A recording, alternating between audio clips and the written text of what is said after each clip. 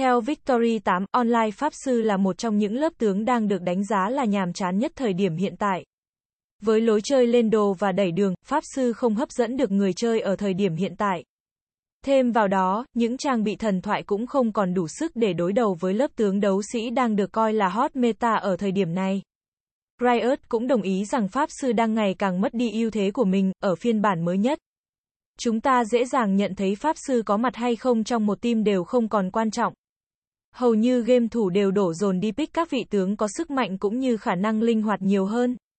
Là lớp tướng đấu sĩ, hoặc sát thủ cũng là một sự lựa chọn không tồi. Sau ADC, có lẽ Pháp Sư cần được điều chỉnh lại về lối chơi.